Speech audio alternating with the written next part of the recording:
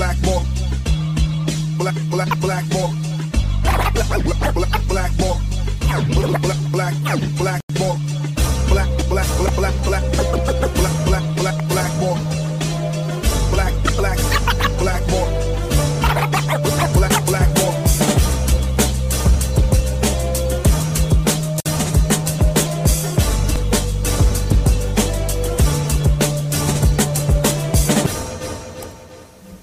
What is up, everybody? My name is James D. Fiore, and this is Blackballed.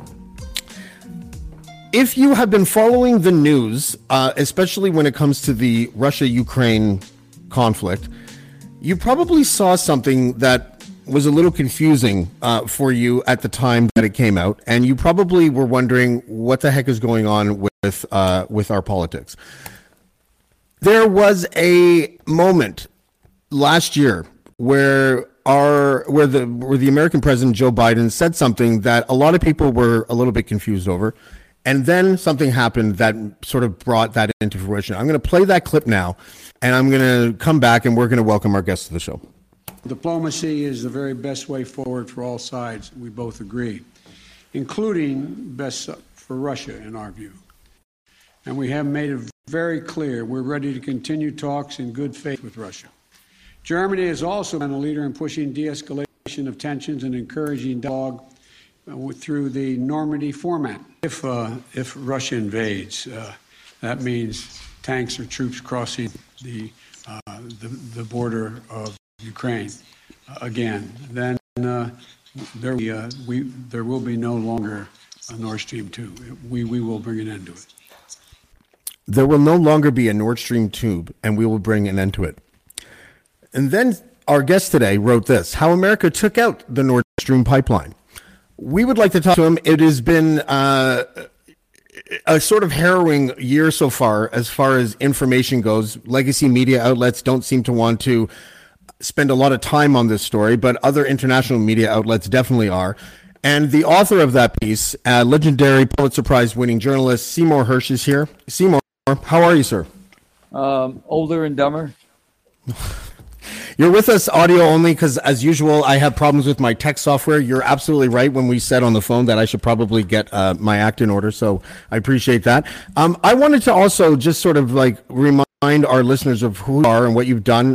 We're from Canada. Many people have heard of you up here that are in journalism and that follow the news, but some of my audience might not know that you were the person who essentially broke the story of the My Lai massacre. I believe that story, Seymour Hersh, it's the 55th anniversary this year. Is that right? Let's see. It was the anniversary was in 60. Yeah, you're right. It was the massacre took place in March of 68, and this would be 55 years, which means that I'm very old. Well, you're still doing your thing. I appreciate the work that you do for a bunch of reasons. One is that you seem to buck the establishment no matter where you are. You did the My Lai massacre thing. That led to the church committee hearings. You also broke the story about the killing of Osama bin Laden. Every time you break a new story, the government tells everyone that you're a nutcase, and they never actually do anything to contradict the stories that you put out. Well, I can't. I'm sure that's generally true, but maybe not in every case, because I spent years writing a lot of stories for I was always a straight press guy. Before I did My Lai, I'd been a police reporter in Chicago. I'd worked for the Associated Press in Chicago, and then in Washington, I was sent to cover the Pentagon, which I guess was a mistake for them, because in 65 and 66, the war was expanding, and the more I learned about it, and I had been following it, of course, just as a kid all along, a war. We're all interested in war, and I learned on OJT on the job. I began to talk. I was in the Army. I had to go in the Army. I went to law school and I hated it and dropped out, and I had to get into the Army to do my time. So I knew the military a little bit, black humor and all that stuff. I began to talk to guys who were officers who assigned to the Pentagon, and those guys, the guys assigned as captains and majors to the Pentagon, are the comers. They're the guys they expect to be the generals of the future. But these guys, once you started talking to them, you began to see it was mass murder out there. It was just going nuts. It was just, basically what the Army wanted to do is kill gooks. Gooks was the word we use, pejorative word we use. We always have pejorative words for our enemy. In Iraq, it was Hajis. Yeah. Don't ask me why, but that Krauts. I remember Krauts. What? You know, Krauts from World War II. Yeah. Nips. Remember Nips in World War II? Anyway. Oh gosh, yeah. So, I ended up doing a lot of stuff there and got in trouble with management. The McNamara was then Secretary of Defense, and he would call up the head of the AP and yell about me. And so I moved on, and I did the My Lai story as a freelance writer. And I'll tell you what really scared me about my profession. I've been a reporter for 10 years. When I was in Chicago as a crime reporter, I understood a couple rules. You could do anything you want. You could park your car anywhere as long as you had a press sticker. The cops would never give you a ticket. They wouldn't stop you from driving with no license, no driving. There were 30 people in your car and booze. If you had press license, you were free as long as you didn't write about police corruption. The cops who were, investigating a break-in and then took more stuff, and as long as you didn't mess with the mob, the Giancana mob controlled a lot of Chicago. I'm sorry, my phone. I forgot to turn it off. That's okay. That's okay. Just turn it off, and it rings a lot. That's all right. I imagine it does. Oh, it does. It's crazy. And I'm still writing stuff. But anyway, the point is in Chicago, on the Rush Street, the Play Street, the street where all the where all the nightclubs were and all that stuff. If some guy was found in the gutter with 14 bullet holes in him because of some mob fight, and the local police station reported it as a traffic accident, you didn't mess with it. It was a tyranny. So I learned an awful lot there on the street about censorship, self-censorship. I stayed went in the Army, came out, got jobs, got to the AP. Then I did the My Lai story. And by that time, I found the lieutenant who was accused of everything. They always had a bad apple.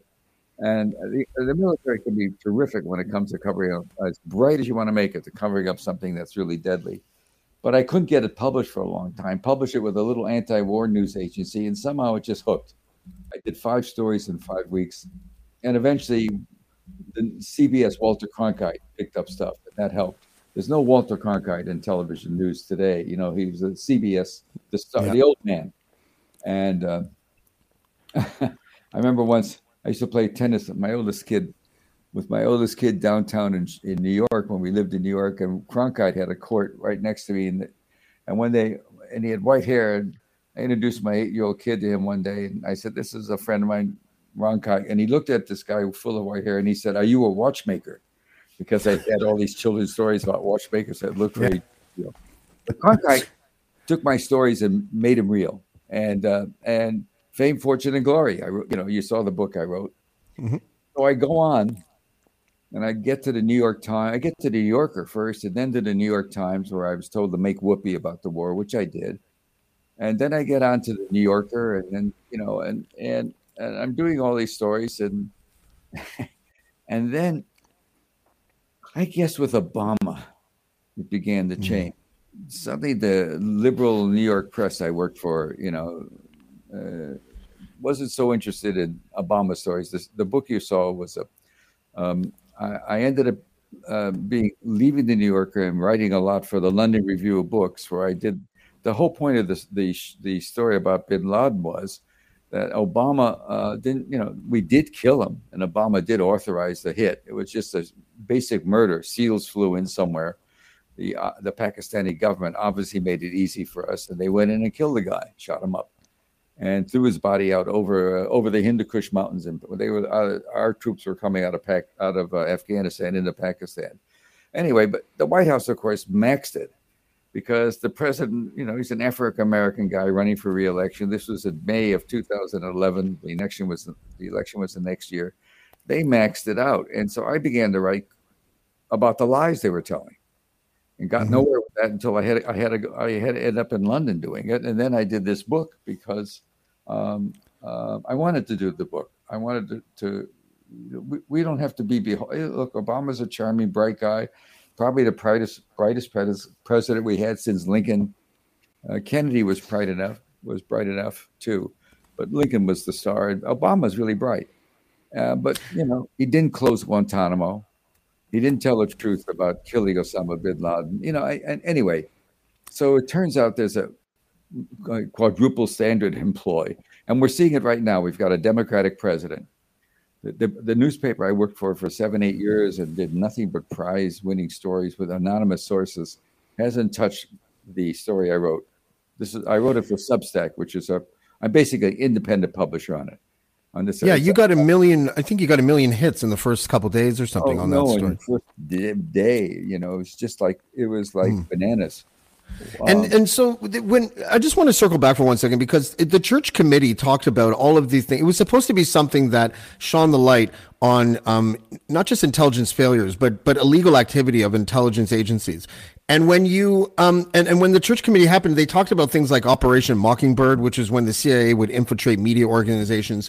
But what's weird is that the aftermath of that, as you just sort of pointed out, is that the media became entrenched in these camps for Democrats or Republicans and sort of dropped their principles when it came to the actual stories. Like I saw when Trump got elected, MSNBC would have on the same intelligence directors from the NSA and CIA that they were saying 6 months prior should go to jail. That may be, right? I'm not going to hold you to that sentence. I'm not sure. But if you're talking about the Clapper, idea, people like that. There's no question that former Brennan, who was investigated pretty thoroughly and pretty lucky not to be in more trouble by an outside prosecutor. There was a prosecutor named when Trump was elected to look into allegations that the CIA and the White House, after his election, worked against him, wiretapped him, et cetera. And, of course, nothing yet has happened because Brennan, as a former CIA director who was also very close to Obama, he was chief of counterterrorism in the White House for Obama, and Brennan. I don't know what he did to escape prosecution, but he you can't prosecute a former CIA director. They just have too many things they could talk about. Too many people in the field that can get hurt. But the point is, I think the polarization did begin early of the press. But when I was there in the 70s, the New York Times was very straight. We didn't tilt as much, and now. The media, I think Trump accelerated this because he was reviled, just like Putin is reviled. And I must say that Putin did start a war for which you can never forgive him, but he sure had reason to. I still think doing it is a bad thing. But yeah, people don't like to talk about that. I think I heard you talk about that on when you were with Russell Brand a couple of days ago, and I was. What I found really interesting, that was a great discussion, by the way. I thought it was both lighthearted and informative. I thought it was great.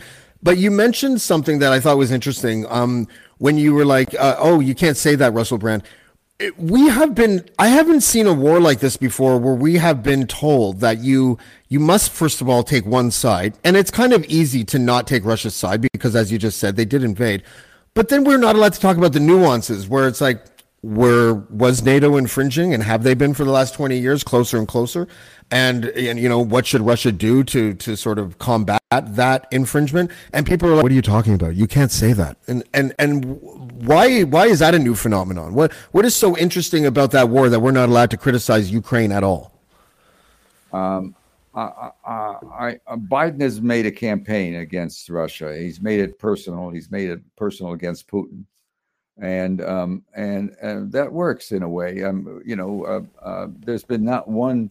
The Liberal, my old newspaper, has not written a story about the pipeline stuff. And as you in your intro, what just to set the table a little bit, Biden said that in February, 2 or 3 weeks before Russia invaded, and the reason he said that. And this is what the initial story I wrote. I wrote a story a couple of weeks ago in Substack. The one you mentioned was a long story. I've been doing shorter stuff since, but that was a long story that laid out. That's the piece, yes. That laid out and it's free. You just have to go to. You don't have to buy anything. Just go to Substack, and it's just there, and it's all over the internet anyway. You can copy it down. But it's just Biden made that threat because at some point last fall, we're talking about a year ago, before Christmas, it's 14 months ago, before in 2021, when Russia looked like it was going, he asked the intelligence community through his aides to give me some options on how to stop Russia. And there were secret meetings. And in the piece I did, I wrote about those meetings up to a point. I don't want to get, there's always a source issue where you have to protect people. But the question they ask is, do you want something reversible or irreversible? That's literally the language. Reversible would be more sanctions, closing McDonald's faster, all of that stuff we did to try and convince Russia not to go to war. Meanwhile, as you said, we expanded NATO from the original West European 19 countries to I don't know how many. 30, 40, Macedonia, I don't know where we are. Italy is now, it was all the West Europe, NATO was designed in 49 to protect West Germany. Anyway, big deal, West Europe, and particularly Germany. So, but what happened is that he asked for options and kinetic options and irreversible. And obviously the one came, take out the pipeline, and a very high level secret group was established to take a look at the options. The pipelines were run 750 miles all the way down the Baltic Sea from Russia into where the Russians have incredible volumes of natural gas. And the pipelines, one was started in 2011, opened up, and the other one, this Nord Stream 2, was just completed, but Germany had sanctioned it. They weren't operational. They were packed with gas, but it wasn't being delivered.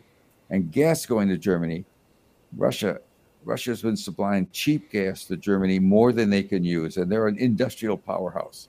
They have the largest chemical factory in the world, Mercedes and BMWs. They're in trouble because they don't get the gas, and the gas costs more. It's going to be very deleterious. Blowing up the pipelines basically told Europe and NATO, as far as I can tell, is that Biden said, "Well, we Americans, we took care of you long enough. We want you not to have any Russian gas." Because if you open up the Russian gas, you might not support us in Ukraine. He's dead set on Ukraine. He went there. He just had a meeting. He was in Kiev today or yesterday. He just flew there and support a war that he will not win. I'm telling you, he will not win that war. But going back to the story, when the community, the group, the people that did the study, they included guys who did deep sea mining and all that stuff, and a lot of old pros at running a covert operation. At some time in early mid-January, they said to the White House, "Okay, we think we can do it. We've done a study, and we got to look at it." And so, what happens in most governments, in American governments, that's the biggest secret of all. Yeah. But about a week or two after that, the Undersecretary for State, Victoria Nuland, whose husband is a guy named Kagan, is a famous neocon, and she is very conservative. She has she's asked a question about Russia going in, and she said, if they do, we will stop Nord Stream, the new Nord Stream 2, by all and any means, right? By any means. She didn't have to add that. And then 2 weeks later, Biden made that comment you made in a news conference when the German Chancellor, Mr. Scholz. Standing right there. Yeah. Standing right there. And he said, the question was, he said, we could stop it. And a reporter asked him, the tape of it is really interesting.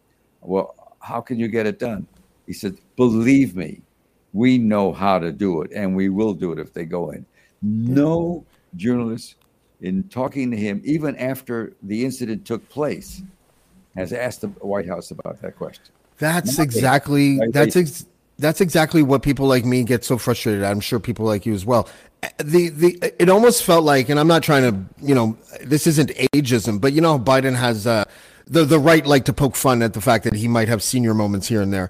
That felt like one. It's like, why is he saying that out loud? I feel like his aides were behind the scenes going, stop it. Stop talking. Well, there's no question. There's no question that the people involved couldn't believe it. But so it goes. I mean, I'm older than him, so I'm not going to nail him on the basis of age. My problem with Biden is that he wants to mix it up with Putin. And yeah, he really wants to duke it out, and that's so wrong and so. And it's so follows the pattern of almost every other American president, with probably the exception of Trump. Now you're getting into it. Who are the famous presidents? Who are the presidents that we love the most? Lincoln won the Civil War. Roosevelt won World War II. I mean, these are all people that were serious, good things. We haven't lost the. We keep on talking about. In America, we keep on talking about containment of Russia, right? Yeah. Well, let's see. We lost Vietnam. It fell. Saigon fell in 1975, and I guess April, May, and in the next 3 weeks, 2 other major South Asian capitals fell. Cambodia fell, and Laos fell. So that's right. Containment failed totally. The whole purpose of us going into Vietnam was to contain the Red Menace. So everything fell. And what happened? Nada. Nothing. Nothing happened. That's what happened. Nothing. What? Hi, I'm Steve Yerko. And I'm Tara Sands. Now available from Maji Media is our new podcast, 4Kids Flashback. 4Kids is the company who brought you the English dub of Pokemon in the late 90s and so many other shows like Yu-Gi-Oh!, Shaman King, Teenage Mutant Ninja Turtles, Kirby, the infamous One Piece dub, and so many more. We'll be talking to the people who worked at 4Kids. Actors, directors, writers, editors, producers, engineers, you get the point. And hopefully get the answers to questions both you and I have about the company. I actually worked there as a voice actor on some of the shows. And I was a kid watching the shows and remember way more than Tara does. And thank God for that. Steve is actually a professional storyboard artist, which gives some really unique insights into anime and animation. Subscribe today wherever you get your podcasts. That's the number 4 Kids Flashback. What is it that we're trying to accomplish? Before you answer that, actually, I learned something else on your interview with Russell Brand. I'm going to play this clip, and when we come back, I think you'll have a lot to say about it. Do you think Germany's been as aggressive as they should be? I'm quite an admirer of Chancellor Merkel, and I heard her statement when she was with President Obama in Washington. I thought it was a very good statement. But now we need to have tougher sanctions, and I'm afraid at some point this is going to probably have to involve oil and gas. The Russian economy is vulnerable. 80% of Russian exports are in oil, gas, and minerals. People say, well, the Europeans will run out of energy. Well, the Russians will run out of cash before the Europeans run out of energy. And I understand that it's uncomfortable to have an effect on business ties in this way. But this is one of the few instruments that we have. Over the long run, you simply want to change the structure of energy dependence. You want to depend more on the North American energy platform, the tremendous bounty of oil and gas that we're finding in North America. You want to have pipelines that don't go through Ukraine and Russia. For years, we've tried to get the Europeans to be interested in different pipeline routes. It's time to do that. And so some of this is simply acting. Did she just give away the motive that Biden was operating under when he allegedly bombed the pipeline? It's been going on since the Kennedy years. We believe, we're Cold Warriors. We believe Russia, with its pipelines and its large amounts of gas, has been weaponizing gas and oil, weaponizing it to make their case as a world power and for their point of view. And so that's been an anathema to us. We're still fighting, we're still fighting containment, even though when we lost it all in South Asia, nothing happened the next day. Everybody, it just may be. I've been actually looking at this for a couple of years while in COVID. Everything sort of stopped in COVID. And so I was doing a documentary. It's been amazing to go back and read some of the, anyway, the bottom line is that we've been chasing a ghost, I think, since the end of World War II. Democracy and pluralism works. Anyway, the problem now is the reason that there's so much angst about this, what I wrote, and so much attention, is because Biden, by blowing up the pipelines in the fall of last fall, in late September, basically was saying to Germany, you're no longer going to have a choice. If you don't support us, the fear was he would go back and drop the sanctions on the new pipeline and get the gas and get the economy booming again. And particularly with the winter coming on, they happen to have a mild winter, so Germany escaped, but there's going to be a nasty winter next year. It's not going to happen 2 years in a row. And so Western Europe and Germany now, and this is one of the reasons the story I did has so much bounce in Europe, they're going to have to start rethinking that it's always been a dependence on America and NATO. They're going to have to start, this guy just sold them down the river for a war he can't win in the Ukraine with a bunch of guys that are totally corrupt. And what's his goal? His goal is to poke the bear, the big Russian bear in the eye. And meanwhile, he's also poking him in the eye in China. And very aggressive stuff. And the only thing I can figure out is he thinks this is a political way to get renominated. Because in a crisis, we always support our president in America. I mean, that's happened in Canada. He's knocking down balloons and weather stations. It's all great. We have that. Just because you said it, just a quick aside. You sort of broke news a little bit as far as we're concerned up here about the UFO/balloon situation. You saying that one of the balloons that got shot, I don't know if it was the one over the Yukon, was actually from the University of Alaska's Fairbanks weather station? I didn't write it. There's a difference between what somebody asked. I'm sorry, you said it. Yeah, sorry. Yeah, I'm saying it is different. What happened is I asked somebody. I know I've been here. I'm long of tooth, and believe it or not, I've been writing CIA stories about going into Chile, CIA stories spying on America, and CIA tried to dig up submarine stuff under the. I've been writing stories without naming sources for years, but I have sources. And I've never put anybody in jail or got them fired because I'll take the heat for not naming people. There's the attack on me usually on this story is, you seem to have only one source, and I don't have. Is it also because you don't have an editor though? That because normally if you work at the New Yorker or the New York Times, the editor's privy to sources, I think. And is this not all the time? In both places they were, but the editor I have here certainly knows. I mean, I've hired a terrific. Now it's my own. I have an LLC, which is a corporation. I have all the stuff I never had, and I've hired somebody. I have a lawyer's son who sort of pushes me around. You know how it is with kids. Yeah. And I have hired a wonderful editor, and I've also somebody who worked with me at the London Review when I wrote a lot of tough stories, and also a former New Yorker magazine fact checker who was okay. And who they all know the people I talk to. There's a total trust situation. But having said that, fact checking only goes as far as to say that what the person I'm writing about, quoting the person said, he has actually said. It doesn't mean what he says is true.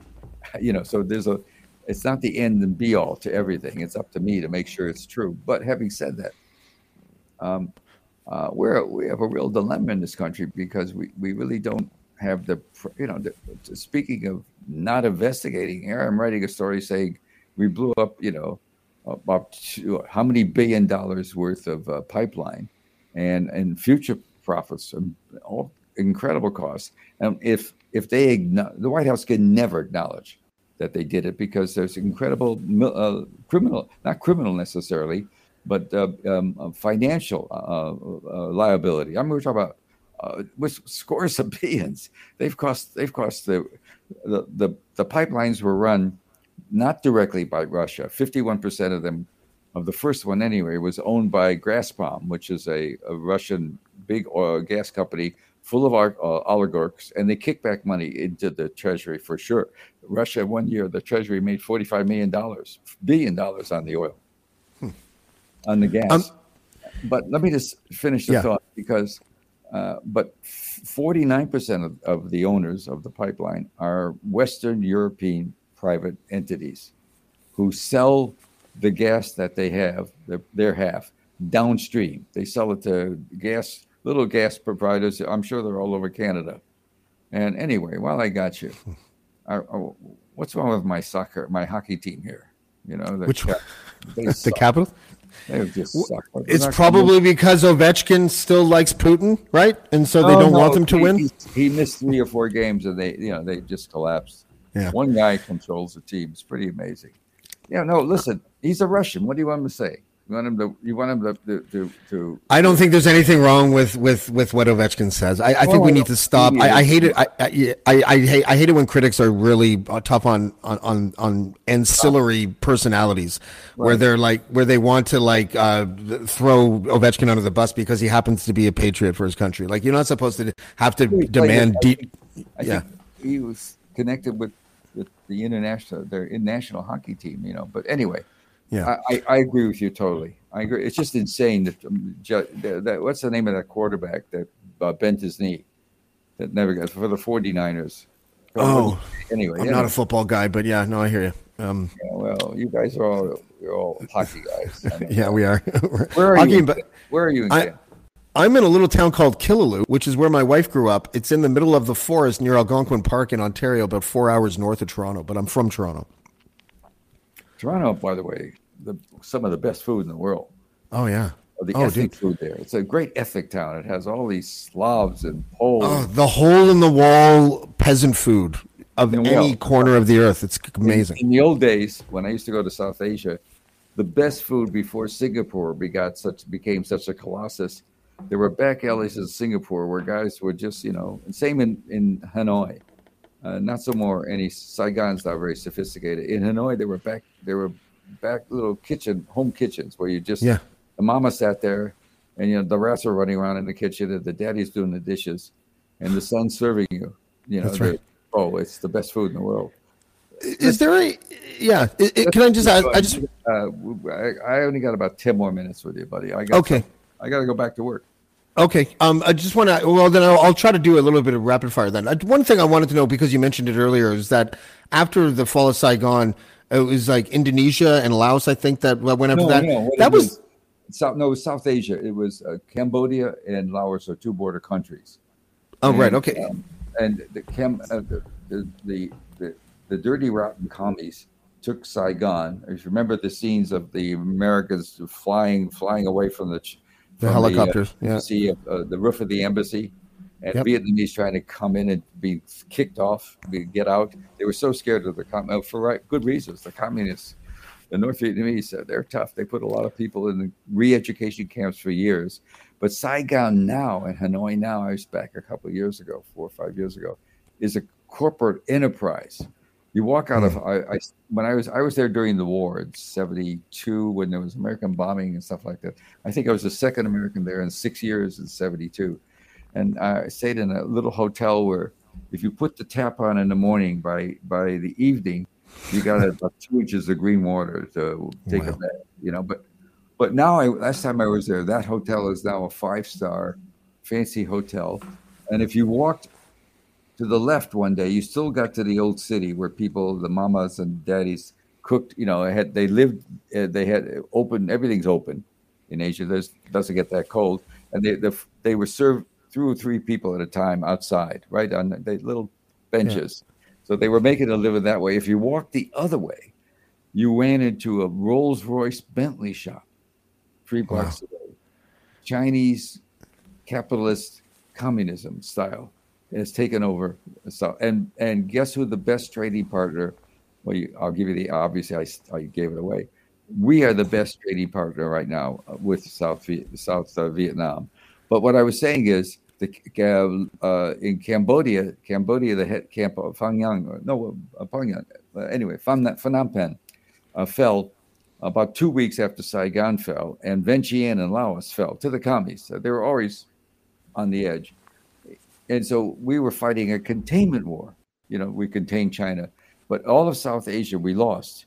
And so, oh my God, we've lost South Asia. What was the cost? Nothing. Yeah. Then you say to yourself, the whole post-war American experience with the Brits and other Western countries was containing communism, containing Russia. Well, maybe we're just wrong about how far their tentacles spread. They certainly didn't spread to South Asia, although we were convinced they did. And so, Yeah, it was always sort of a tough pill to swallow. Kissinger and that's what I was going to ask you. Who's the Kissinger now? Because it feels like the role of someone like a Henry Kissinger back in the 70s is now basically the intelligence agency community. Like they are basically dictating towards the White House rather than the opposite. Is that a fair assessment, you think? No, I think the White House and this White House is still dominant. I wrote a long book about Kissinger in 1983. The Price of Power was called. Won a lot of prizes and 700 pages. I had 7 or 8 pages on Ostpolitik, which is after World War II, Germany. Willy Brandt was the chancellor. At one point, Willy Brandt took over in late 60s, early 70s. And his message to the West of Europe is, okay, I know we spent 10, 12, 15 years destroying your countries and raping and massacring your citizens, right? Particularly French hated them, France. But I'm going to be a good neighbor. I'm going to be an industrial powerhouse. I'm going to trade with you. I'm going to make money for all of us using Russian gas cheaply. I'm going to do it all. It's going to be a great time and he did get Europe to agree to let Germany into NATO. And so there was a lot of things happening. And one of the good things we did after World War II is we made war-torn Western Europe into a group of pretty, democratic countries, pluralistic countries. And now that relied on us for energy, relied on us for support, we traded with us. And after all these years of total reliance on us and respect for us and supporting NATO, whether they wanted to or not, they're suddenly told by the president, when he takes out their energy, the pipelines, he destroyed the pipelines to keep Germany from going soft on Ukraine. That's why he did it. And that is, I can tell you, if you're in Germany and places like that, that is not going to stand well. We're going to see the US. When you explained how the bombing took place, there was a bunch of things that stuck out. I know you only have about 6 minutes left, so I just want to see if I can get through this. I have that, man. I got somebody calling me. Hold on a second. I got my wife staring at me. I got my wife staring at me already. You got to do what the wife says. Do you want me to let you go now, Seymour? Hey, man, let me tell you something. How old are you? 46.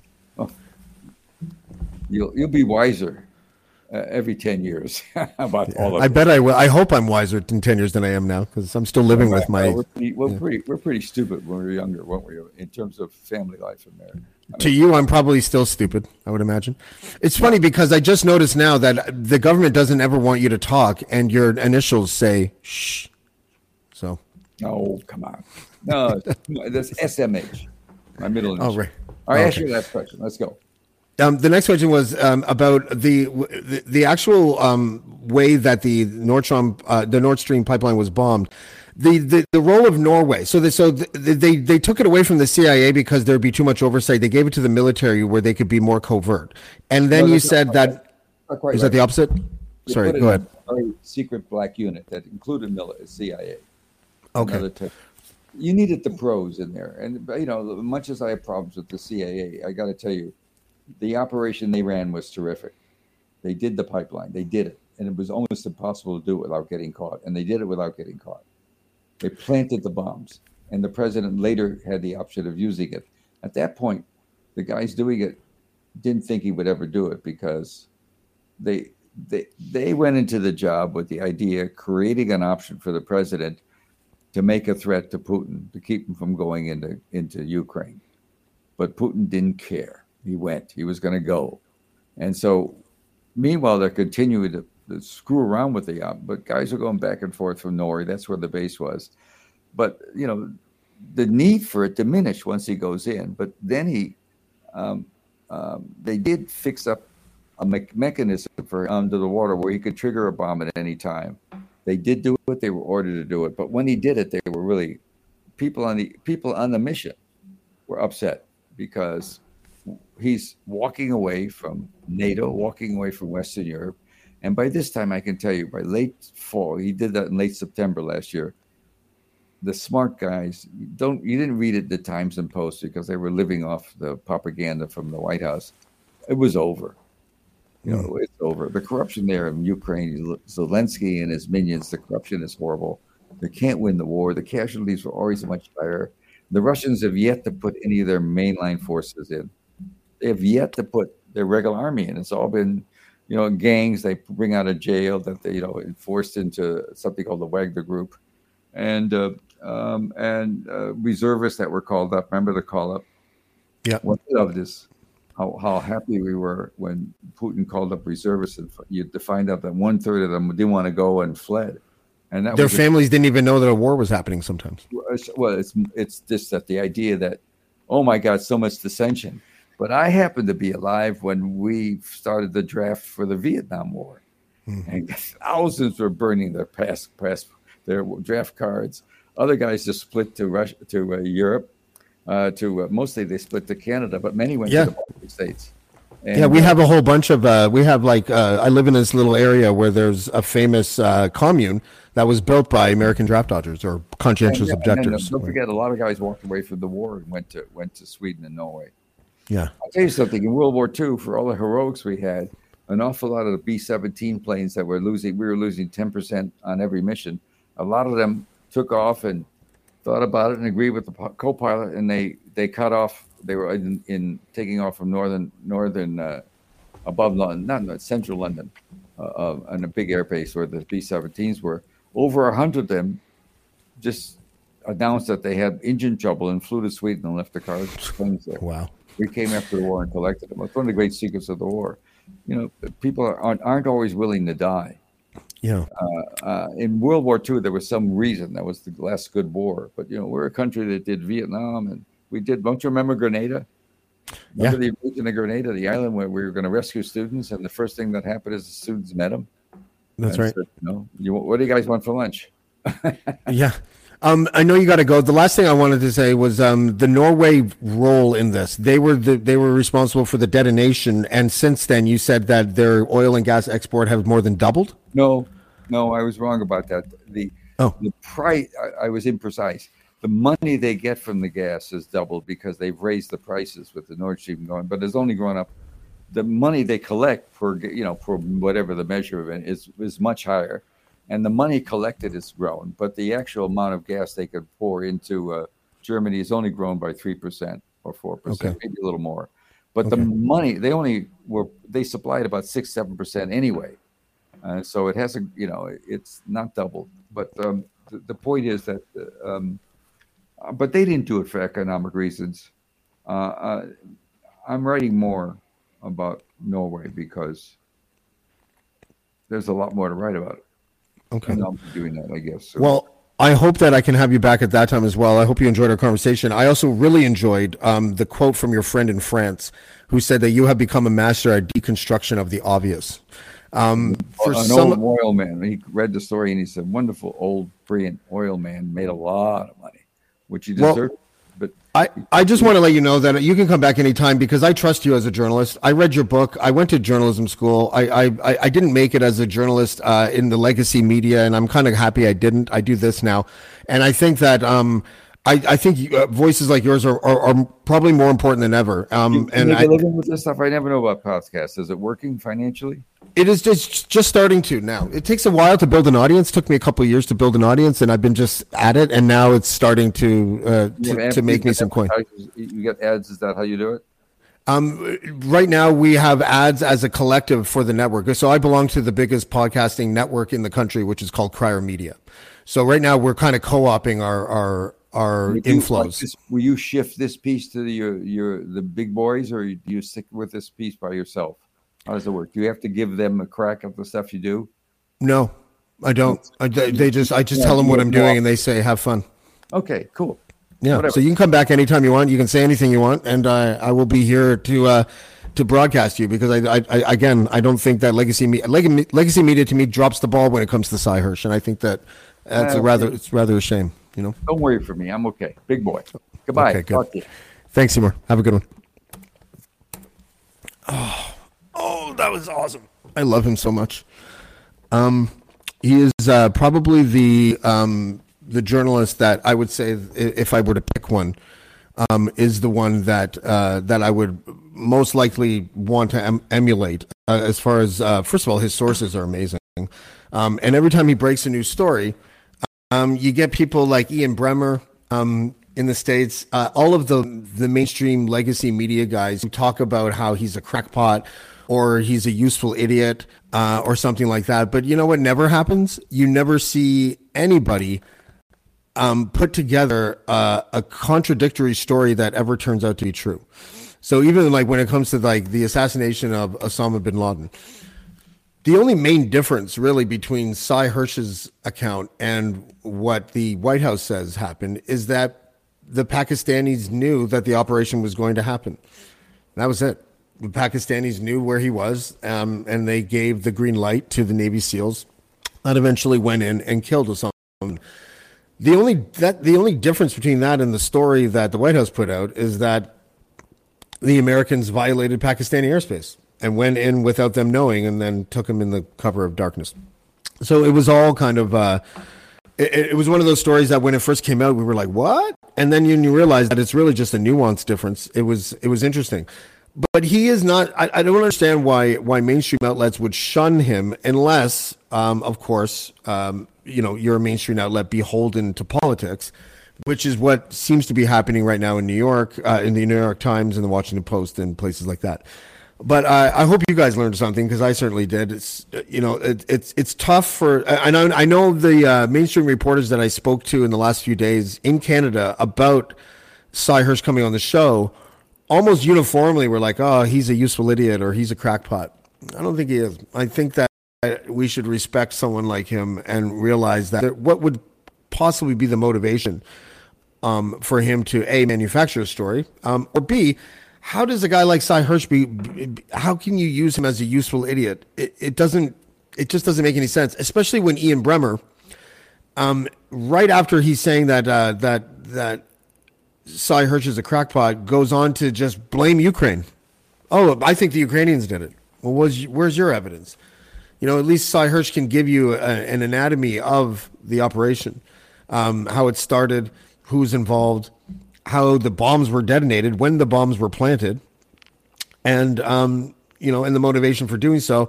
And let's not forget that Joe Biden literally went on television and said, "I will stop the Nord Stream pipeline." So I hope you enjoyed that as much as I did.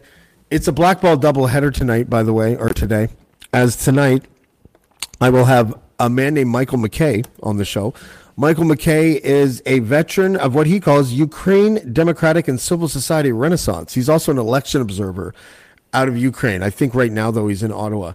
And we're going to talk to him about the controversy. I wouldn't call it controversy. If true, it's one of the most discussed stories to come out of Russia, which would be the claim that Russia is basically kidnapping children and then putting them in their adoption system, which I find to be rather gross. So we're going to talk about that with Michael McKay at 8 o'clock tonight. And until then, we'll see you next time on Blackball. Blackmore. Blackmore. Blackmore. Blackmore. Blackmore.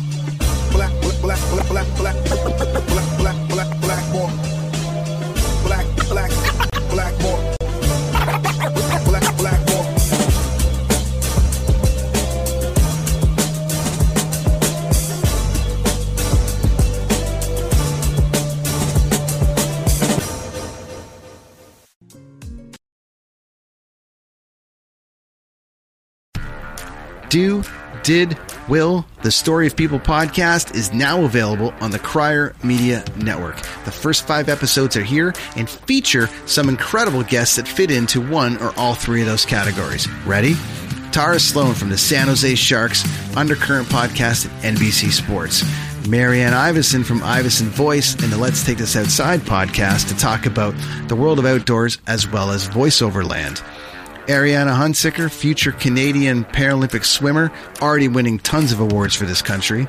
Scott McGregor from the Hot Wallet podcast to dumb down the world of crypto, Bitcoin, and NFTs so you don't have to. And Jackie Holowati from Climate Pledge Arena in Seattle, Washington, the first net zero carbon certified arena on the planet. Wherever you get your pods, wherever you watch your pods, and on the Crier Media Network. Hi, I'm Mercedes Nichol, 4-time Winter Olympian and host of Dropping In, a podcast with Mercedes. This is a podcast where I interview a bunch of different people. I get the good, the bad, and the ugly, as well as I share my stories along the way. Now you can drop in at droppingin.com or subscribe on Apple, Spotify, and YouTube. I'll see you soon.